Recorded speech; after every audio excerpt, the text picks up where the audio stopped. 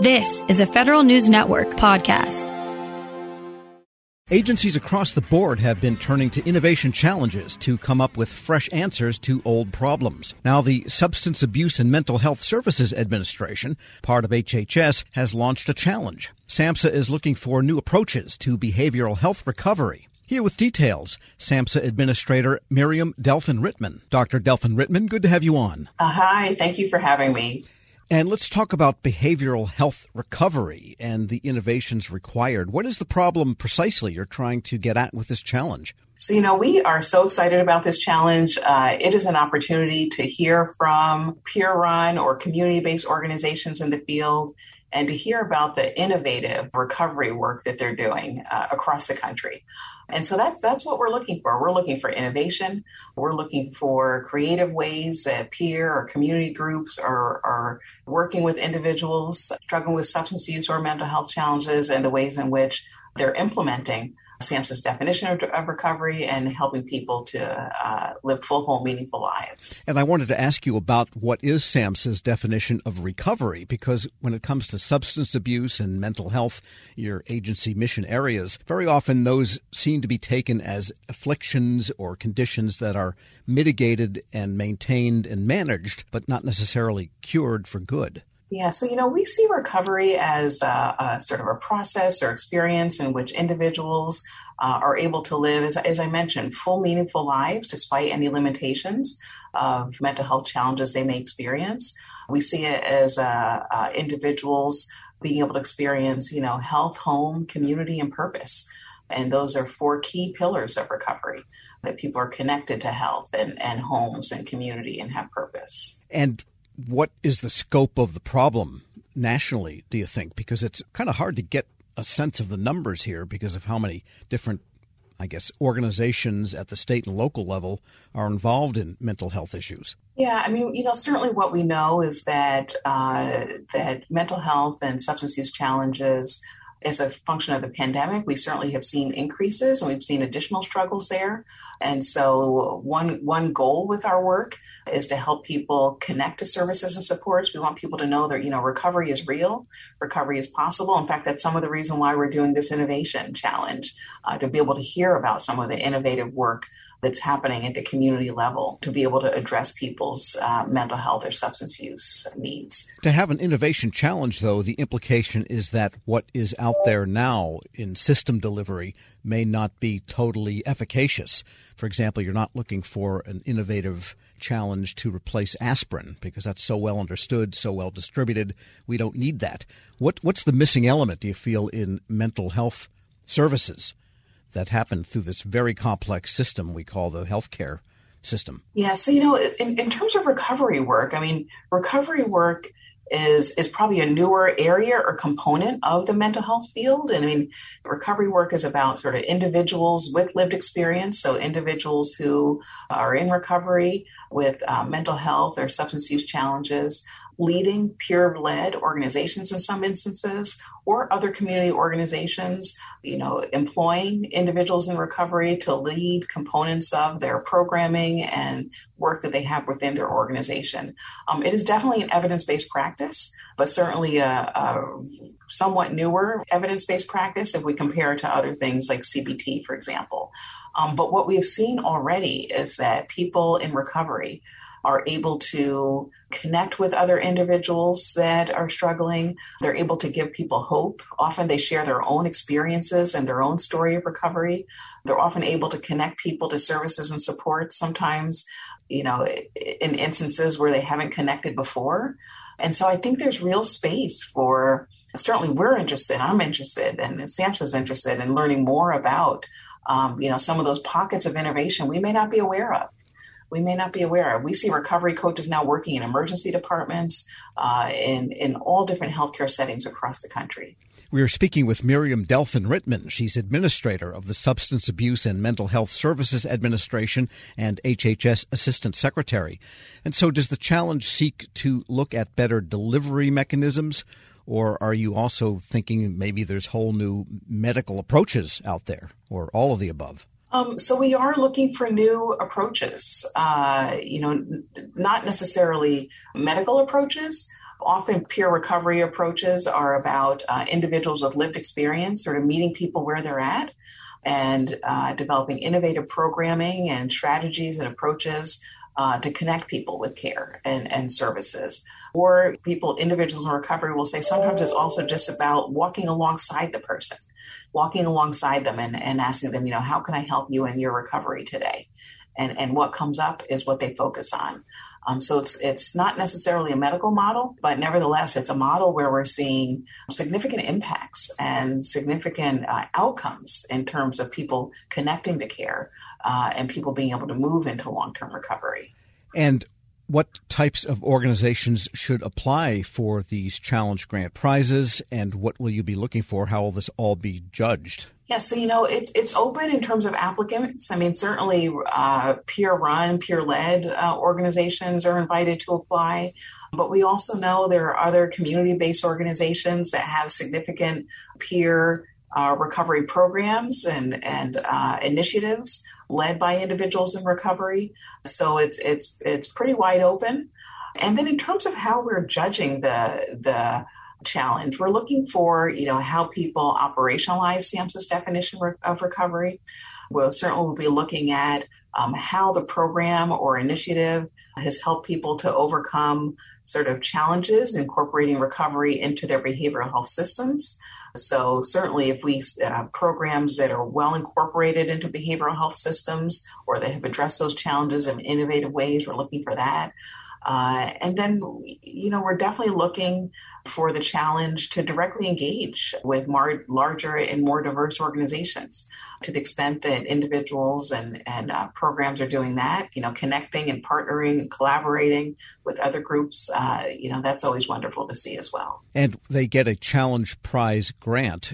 What can happen in the long term? Often Challenge grants can lead to production orders in other federal agency contexts and therefore commercialization. What is the benefit for someone winning this challenge? Yeah.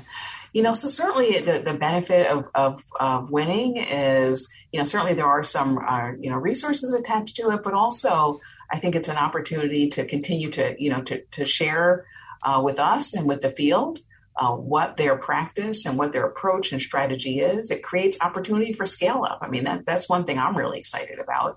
If we see programs and initiatives that are making an impact, there's all types of, potential opportunities from there.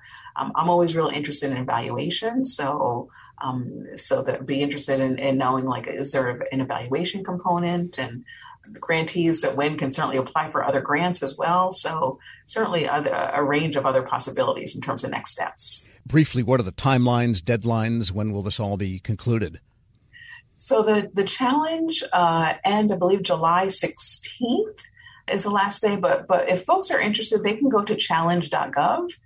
Challenge.gov, and they can see more information about the Recovery Challenge there, including deadlines and any other criteria related to it as well. Dr. Miriam Delfin-Rittman is Administrator of the Substance Abuse and Mental Health Services Administration and an HHS Assistant Secretary. Thanks so much for joining me. Oh, you're welcome. You're welcome. Thank you for having me. We'll post this interview along with a link to more information at federalnewsnetwork.com/Federal Drive. Evidence has mounted in the last year about the effects of social media on mental health. Now, the Substance Abuse and Mental Health Services Administration, part of Health and Human Services, has established a Center of Excellence on social media and mental wellness. Joining us once again with what the center will do, SAMHSA Administrator Dr. Miriam Delfin-Rittman. Dr. Delfin-Rittman, good to have you back. Thank you. Thank you so much, and appreciate being able to talk with you. Now, at $2 million, this is not very big in terms of federal programs, but a Center of Excellence on Mental Health and Social Media. What are you getting at here? Yes, we're excited about this. This is a newer initiative for us, and sometimes we'll do this with a smaller, initiative. Or a newer initiative will start a bit smaller and then sort of scale up from there.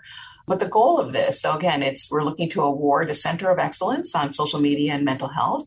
The goal is that it will be focused on children and youth.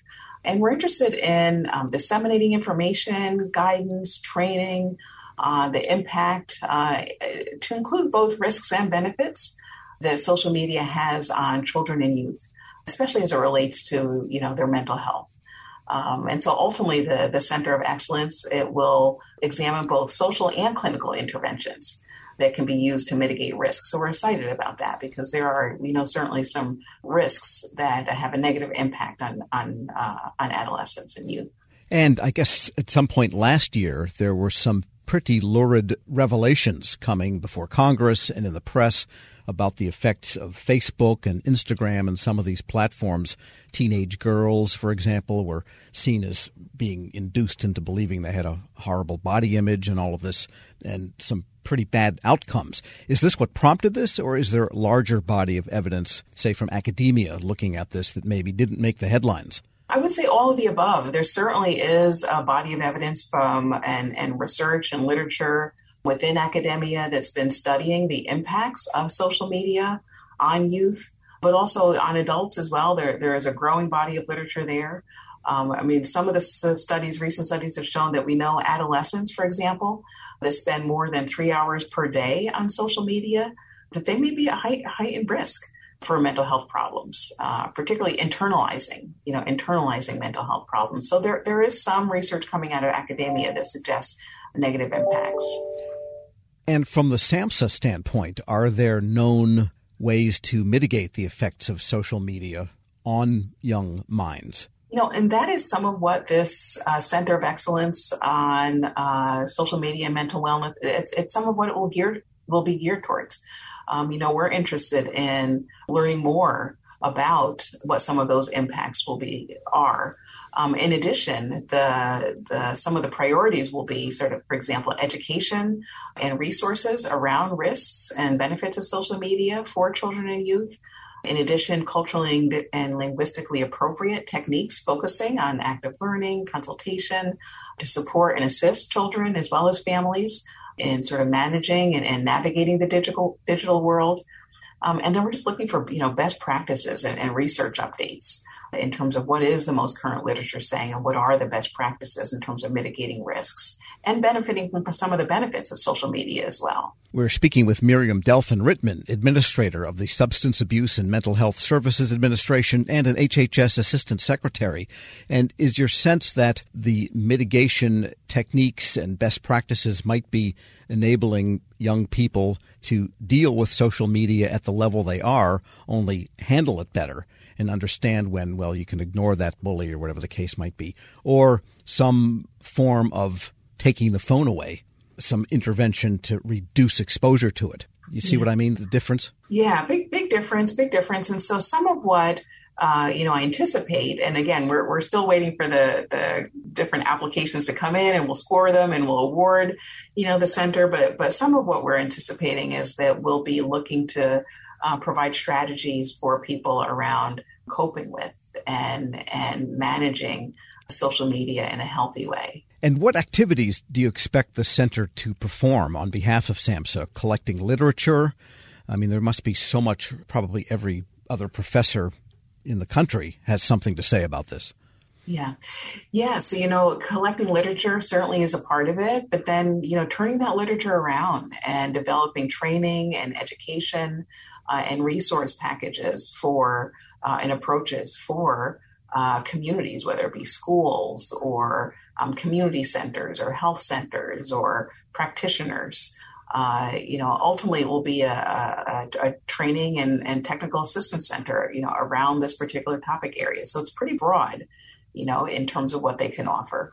But largely it's often training and education and resource development along those lines related to sort of social media and mental wellness for children and youth. It sounds like there's an opportunity for collaboration with the education department, which has exposure to those types of organizations also. Absolutely. I mean, certainly the, Department of Education, there are opportunities there, once the grant is awarded. And so we think that this will bring real value to the space. We know that there are challenges in terms of what young people and communities and families are experiencing, but that also that there are benefits. There are wonderful apps that are emerging and coming onto the scene that help young people with tracking their emotions and learning how to manage stress and learning how to name and identify emotions.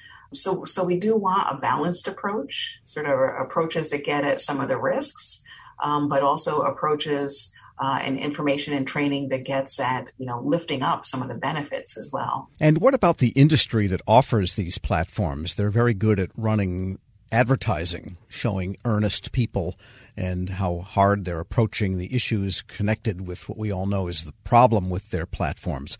But that's advertising. Can they participate perhaps in this center of excellence in a way that is appropriate, in a way that's objective, based on the data they actually do have? Yeah, I think all opportunities, it's important for all opportunities and possibilities to remain on the table. I think this is an area that will require, all entities that sort of touch this in any way to come together and think creatively about how to produce the best health outcomes for children and youth and adults as well. When do you expect to make this award? And so this award, I believe, will be made early, end of the summer, early fall, but within the next few months. It is out there now, and so we are looking to award this soon. And who's eligible? Academic institutions or nonprofits, non-governmental organizations? Yeah, all of the above. And so if folks are interested in this, and certainly they can go to the SAMHSA website, and we have an area or notice of funding opportunities, and there's additional information about this there as well. Dr. Miriam Delfin-Rittman is administrator of the Substance Abuse and Mental Health Services Administration and an HHS Assistant Secretary. Thanks so much for joining me. Thank you so much for having me on. We'll post this interview along with a link to more information at federalnewsnetwork.com/Federal Drive. Hear the Federal Drive on your schedule. Subscribe at Podcast One or wherever you get your shows. Hello, I'm WIPA CEO Shane Canfield, and thank you for joining us on another episode of Lessons in Leadership. I'm honored to be joined by Angie Bailey, founder and CEO of Ananda Life. Angie has a remarkable career in public service, beginning as a GS2 clerk typist with the Social Security Administration. And over the next 40 years, Angie steadily worked her way up through the government, ultimately becoming the Chief Human Capital Officer at the Department of Homeland Security. She's been recognized with presidential rank awards by 2 administrations for leadership, innovation, dedication, and commitment to the country. Angie, thank you for joining us. Thank you, Shane. What a pleasure to be here. Angie, you've made quite a name for yourself as a leader in the federal workforce. Who was the first person you remember looking up to as a leader, and what about them inspired you? I often think about this because, sometimes we think of the people that we look up to the most as being somebody that throughout our career has, been at the highest levels and all. But, I've got to go back to, honestly, whenever I was 10 years old. And I remember I really wanted to play Little League baseball on a boys team. I was the only girl. And interestingly, it was the women who would keep saying to me that, no, I couldn't play. And then one day, whenever I was there to sign up yet again, there was this guy, his name was Delbert Beiser. And I remember he had like red hair and he had wad of tobacco in his mouth and greasy overalls and everything. And he said, I'll take her on my team. And, just looking back on that, there's so many leadership lessons and things that I just really admire about him. And actually, I thought about throughout my entire career. He took a chance on somebody he didn't know. He put aside whatever conscious or unconscious biases that he might have had about having a girl on a team. He treated me the same. Whether, if I wasn't performing, I got benched just like the boys. I got no special treatment. And he was just really honest with me, and he just included me in everything. And so looking back on it, really, it was Delbert Beiser, our local mechanic in our little small village, that was, I think, my inspiration for going on to, I hope, become the leader, that I wanted to be. I'd say half of the guests on this podcast have had similar stories where they reach back to either childhood or young adulthood. And I think as leaders, it's really incumbent upon us to keep that in mind, that what we say and do, especially in the younger ages, really can have a lifelong impact. How would you describe your leadership style, and how's that developed over time? I would say that the one word that describes my leadership style is that I care.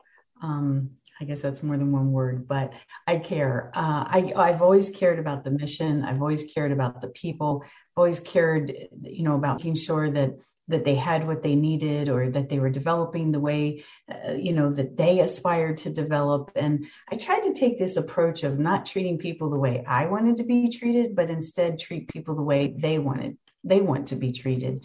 And I think that really kind of developed over my career. I started out just like most leaders do, where it's very results driven. It's all about the bottom line. You need to make sure that you get everything accomplished because, that's what everybody's looking for, the goals, the metrics, etc.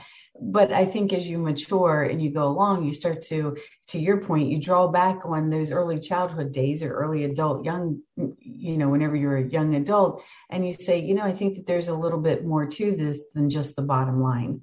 And so over time, I really began to, I think, see a much bigger picture and the entire ecosystem, if you will, and how the people themselves fit into all of this. And that ultimately, at the end of the day, it was all about the people. And so I think my maturity allowed me to then shift and focus more on the people than so much on results and bottom line. You've been recognized with 2 presidential rank awards, 2 different administrations. You founded your own company. Tell us a little bit more about your background from the beginning and how did that lead you to where you are today? Well, it's kind of interesting, like you said, that I started out as a GS2 of Social Security Administration. I mean, what I really wanted to be was a criminal prosecuting attorney. That was absolutely my dream. I sometimes joke and say what I really wanted to be was a mafia don, but that wasn't going to work out. So, had to be a criminal prosecuting attorney. But, I had to get a job to pay for college. It wasn't in the cards that I was going to be able to go to college without a job. So I applied at the Social Security Administration, at the unemployment office. And lo and behold, I got a job at Social Security. I didn't even know it was federal, to be honest. From there, I went to the Department of Defense, and I found this career field called Labor and Employee Relations. And honestly, it was as close as I was going to get to being a criminal prosecuting attorney. I didn't go on to be a criminal prosecuting attorney, but I went on courtesy of Department of Defense to get both my bachelor's and my master's in leadership, because the whole study of leadership, I just find incredibly fascinating. From historical to current times, it's just something that's just really fascinated me. And so I would say I'm a lifelong learner of leadership. And then I would say some of the other things that got me maybe where I am today is I never really said no to anything. If people asked me to take on a new challenge, even if I wasn't sure I was going to be successful at it, I would say, you know what, not sure this is going to work out, but more than happy to give it a try. And it always worked out. But I think giving things a try and just not saying no to opportunities is what really led from one position to the next. I feel like I was always rewarded for just stepping in or stepping up and taking on the challenges that sometimes no one else wanted to do. Angie, thanks so much for joining us today. Oh, thank you, Shane. It's such a pleasure. I really appreciate you giving me this opportunity. Thank you. This has been the Lessons in Leadership podcast. I'm CEO of WEPA, Shane Canfield. Looking forward to talking to you next time. Reconnect with a carpool or vanpool. Even if you're commuting just a few days a week, Commuter Connections can match you with others that live and work near or at the same place as you. Prefer taking the bus or train? There's never been a better time to reconnect with transit. Plus, you have the added comfort of knowing Guaranteed Ride Home is there for any unexpected emergency for free. For more options, visit commuterconnections.org or call 1-800-745-RIDE. Some restrictions apply.